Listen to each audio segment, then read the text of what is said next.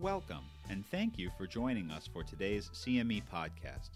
Pri-Med podcasts are dedicated to providing on-the-go clinicians with pertinent, evidence-based primary care content that won't take too much time out of your busy schedule. Information about CME credits and faculty for today's podcast can be found within this activity's landing page on primed.com/podcast. That's pri-med.com/podcasts. Be sure to also go to this location in order to claim your CME credits after the program. Thank you, and enjoy. Welcome to this series of podcasts on basal insulin therapy. And in this one, we will discuss matching therapy to patient needs, identifying when and which basal insulin is just right. I'm Dr. James Gavin, Clinical Professor of Medicine at Emory University School of Medicine in Atlanta. And I'm Dr. John Anderson, and I practice internal medicine and diabetes at the Frist Clinic in Nashville, Tennessee. So when one thinks about when is it appropriate to use basal insulin in type 2 diabetes, surely at the earliest stages at diagnosis, when there are instances of severe hyperglycemia, for example, when blood glucose is greater than 300, presenting A1C is greater than 10%, or if there's symptomatic hyperglycemia. This is an indication that there is catabolism when persons present with polyuria, polydipsia, weight loss, and other catabolic characteristics. That's an indication that it's time for use of basal insulin. When other non-insulin agents are in use and the basal A1C is 8% or more, and you're on 2 or more non-insulin agents, then clearly it's time for intensification. Basal insulin is indicated.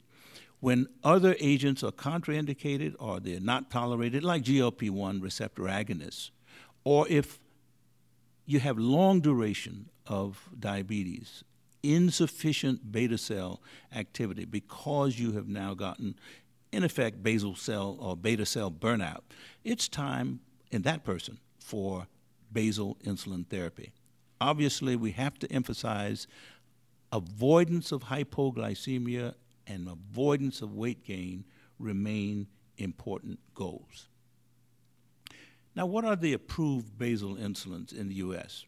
Well, the U100 series of basal insulins actually include one that is an intermediate insulin, and that's NPH. We've kind of usurped NPH as a basal insulin. It was never really designed to be a long-acting, non-peaking insulin.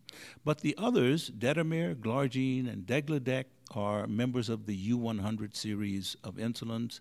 They are considered long, or in the case of Degludec, ultra-long-acting insulins. The concentrated insulins are the ones that contain more than 100 units per milliliter. That's U200 and U300 Glargine, or Degludec, U200, Glargine, U300, and human regular concentrated insulin, U500. All of these basal insulins are available in pre-filled pens, and that's important because pen delivery assures that you can get more accurate delivery, you can minimize errors of delivery, and with the concentrated insulins, you can use smaller volumes per injection to deliver larger numbers of units. Now, it doesn't matter which basal insulin you use.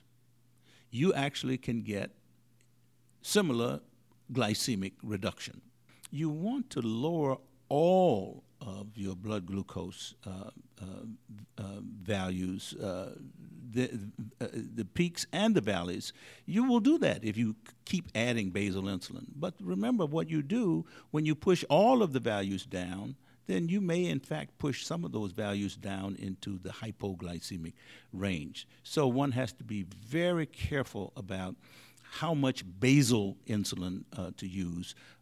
Fix the fasting, but when it's the postprandials that are a problem, then go for prandial solutions because all of these insulins provide similar reductions of A1C. NPH is the so-called basal insulin that has the shortest duration of action, anywhere from 12 to 14 hours. But it has a pronounced peak. That's why we call it an intermediate-acting insulin, because it really does peak in the vast majority of people somewhere around 8 hours. When we look at Detamir and U100 glargine, their duration of action is just a little short of 24 hours. For Detamir, about 21 and a half on average. U100 glargine, anywhere from 16 to 26 hours. But they have less pronounced peaks than NPH. The peaks that they do have occur around 10 hours or so, about halfway through their time-action profile. Degludec and U100 are really ultra-long-acting insulins. They have a duration of action greater than 24 hours, even beyond 36 hours in the case of U300 glargine, or 42 hours in the case of Degludec. Now, what that means is that you get a lot more dosing flexibility because you don't have this pronounced peak. The profiles of action of U100 and U200 Degludec, pretty much the same. But U300 glargine has a very different time action profile versus U100 glargine. But the key to remember is that the U300 and the Degludec insulins have a lot more flexibility because of their time action profiles. Practically, what does this do for us? Well, one of the things that it does is that when you don't have insulins that peak, that have a variable time action signature, then you can actually avoid variability of glucose excursions, and you can avoid variability in terms of the insulin profile of action. The day-to-day variability is greatest with NPH because it's a peaking insulin. It's greater variability there than for U100 glargine, and that's greater than for Detamir. The less peaking you have with the time action profile, the less variability you have. Ultra-long acting basal insulins may offer a further level of improvement. Reducing day-to-day variability is very important because it is associated with, that is, variability is associated with increased risk of things like hypoglycemia. More variability is associated with more major adverse cardiovascular events, or what we know of as MACE. And importantly, the more variability you have in glucose excursions, and these are the kinds of excursions that you get when you have an insulin that has a variable pattern of response, you have increased risk of more mortality. So variability is something to be avoided.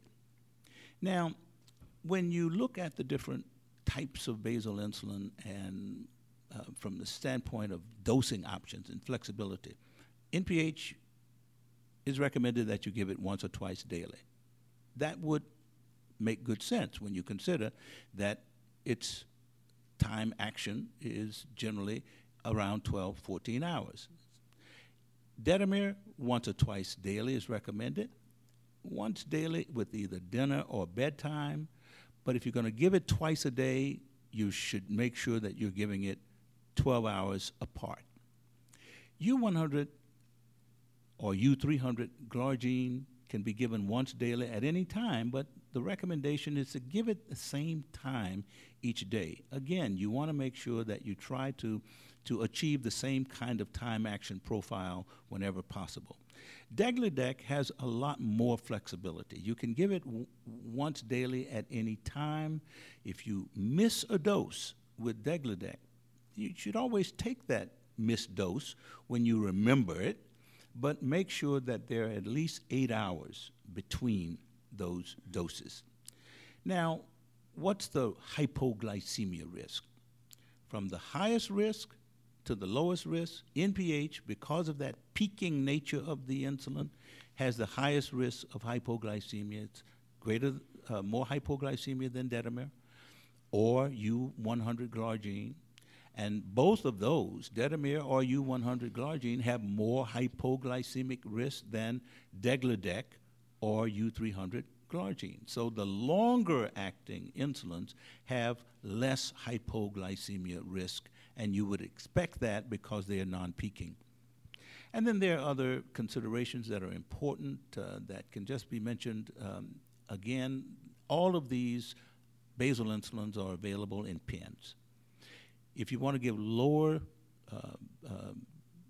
volumes of injection, that is small injection volumes, then the concentrated forms, U200 Degludec, U300 glargine, or U500 regular insulin, these are concentrated insulins. You give smaller volumes per injection. Therefore, you're giving larger units, larger numbers of units, but you're giving those in smaller volumes when you have patients requiring large doses of insulin. And you have a lot more flexibility, remember, with insulin Degludec, and you also can achieve that with U300 glargine. And the hypoglycemia risk is lowest with the ultra-long-acting insulins, Degludec and U300 glargine. And then the lowest weight gain potential is with Detamir, and that's important. In the days that we have now with insulin prices being what they are, many patients are sometimes reaching the donut hole and unable to continue with their newer insulin, basal insulin analogs, so they may need over-the-counter products like NPH, and because that gives them lower out-of-pocket requirements, depending on the coverage that they have. And then there have been CVOTs, cardiovascular outcomes trials, that have helped us dispense with this notion of atherogenic potential of insulin. We've had the DEVOTE trial, we've had the ORIGIN trial that have looked at these basal insulins, U100 glargine and Degludec, and have shown no evidence of increased cardiovascular risk, no evidence of a signal for any malignancies, and these have been extremely important outcomes. So, Dr. Anderson, in light of the discussion on basal insulin, let's look at this case that we'll discuss. This 58-year-old man who's had type 2 diabetes for 9 years. Currently, his A1C is not at goal. He's at 8.8%. And he's on a glucose-lowering regimen that consists of metformin. He's on 2 grams a day, 1 gram in the morning, another in the evening, on a sulfonylurea, an SGLT2 inhibitor. Turns out in the past he's been tried on but was intolerant to a GLP-1 receptor agonist. And unfortunately, sometimes he misses his evening medication doses because he falls asleep in his chair watching TV. Why is this guy a good candidate for basal insulin? Well, you know, Jim, he's only 58 years old, so clearly he has an A1C goal of at least less than 7%. And you're 1.8% away. So let's think about what our options are, right? Would a DPP-4 give you 1.8% A1C lowering? No. Would a TZD give you 1.8% lowering? Now, a GLP-1 receptor agonist might be a good choice, but he's been proven to be intolerant. So I think there's very little choice here except to introduce the concept of basal insulin. And let's also remember, he's had 9 years of duration of diabetes. He really is, he's a little bit down the road in his diabetes, and it's not surprising to think he may need insulin. Would you really favor one of the ultra-long-acting insulins in his case? I would. I mean, associated, as you described, less hypoglycemia, less within-day variability, a lot more predictable pattern. I mean, I've seen over the last few years in these novel basal insulin analogs, my patients really can tell a difference in this when they've been switched from a U100 glargine. So I think I would do that. But again, it's whatever is on their formulary. And the other thing about this guy is that if in fact it's a problem for him that he's falling asleep, missing his evening doses, we would take great comfort in having him give an ultra-long-acting injection in the morning, yes, and not have to worry about chasing it again at night. And I think here's a case of a guy where while we may not have a lot of the cardiovascular advantages that might have been attributed, for example, to a GLP-1 if he could have taken one. He does. He get some of that with the SGLT2 inhibitor that he's on, and there are no atherogenic risks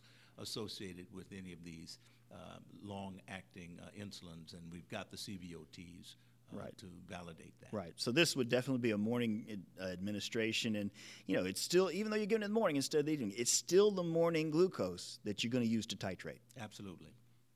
Thank you very much, Dr. Anderson, and thank you for joining us for this installment of our series on basal insulin. We thank you again for joining Pri-Med for today's podcast. Remember to claim your CME credits for the program on this activity's landing page on primed.com/podcast. That's pri-med.com/podcasts. Also, be sure to check out all of our other podcasts and primary care activities on primed.com as well. See you next time.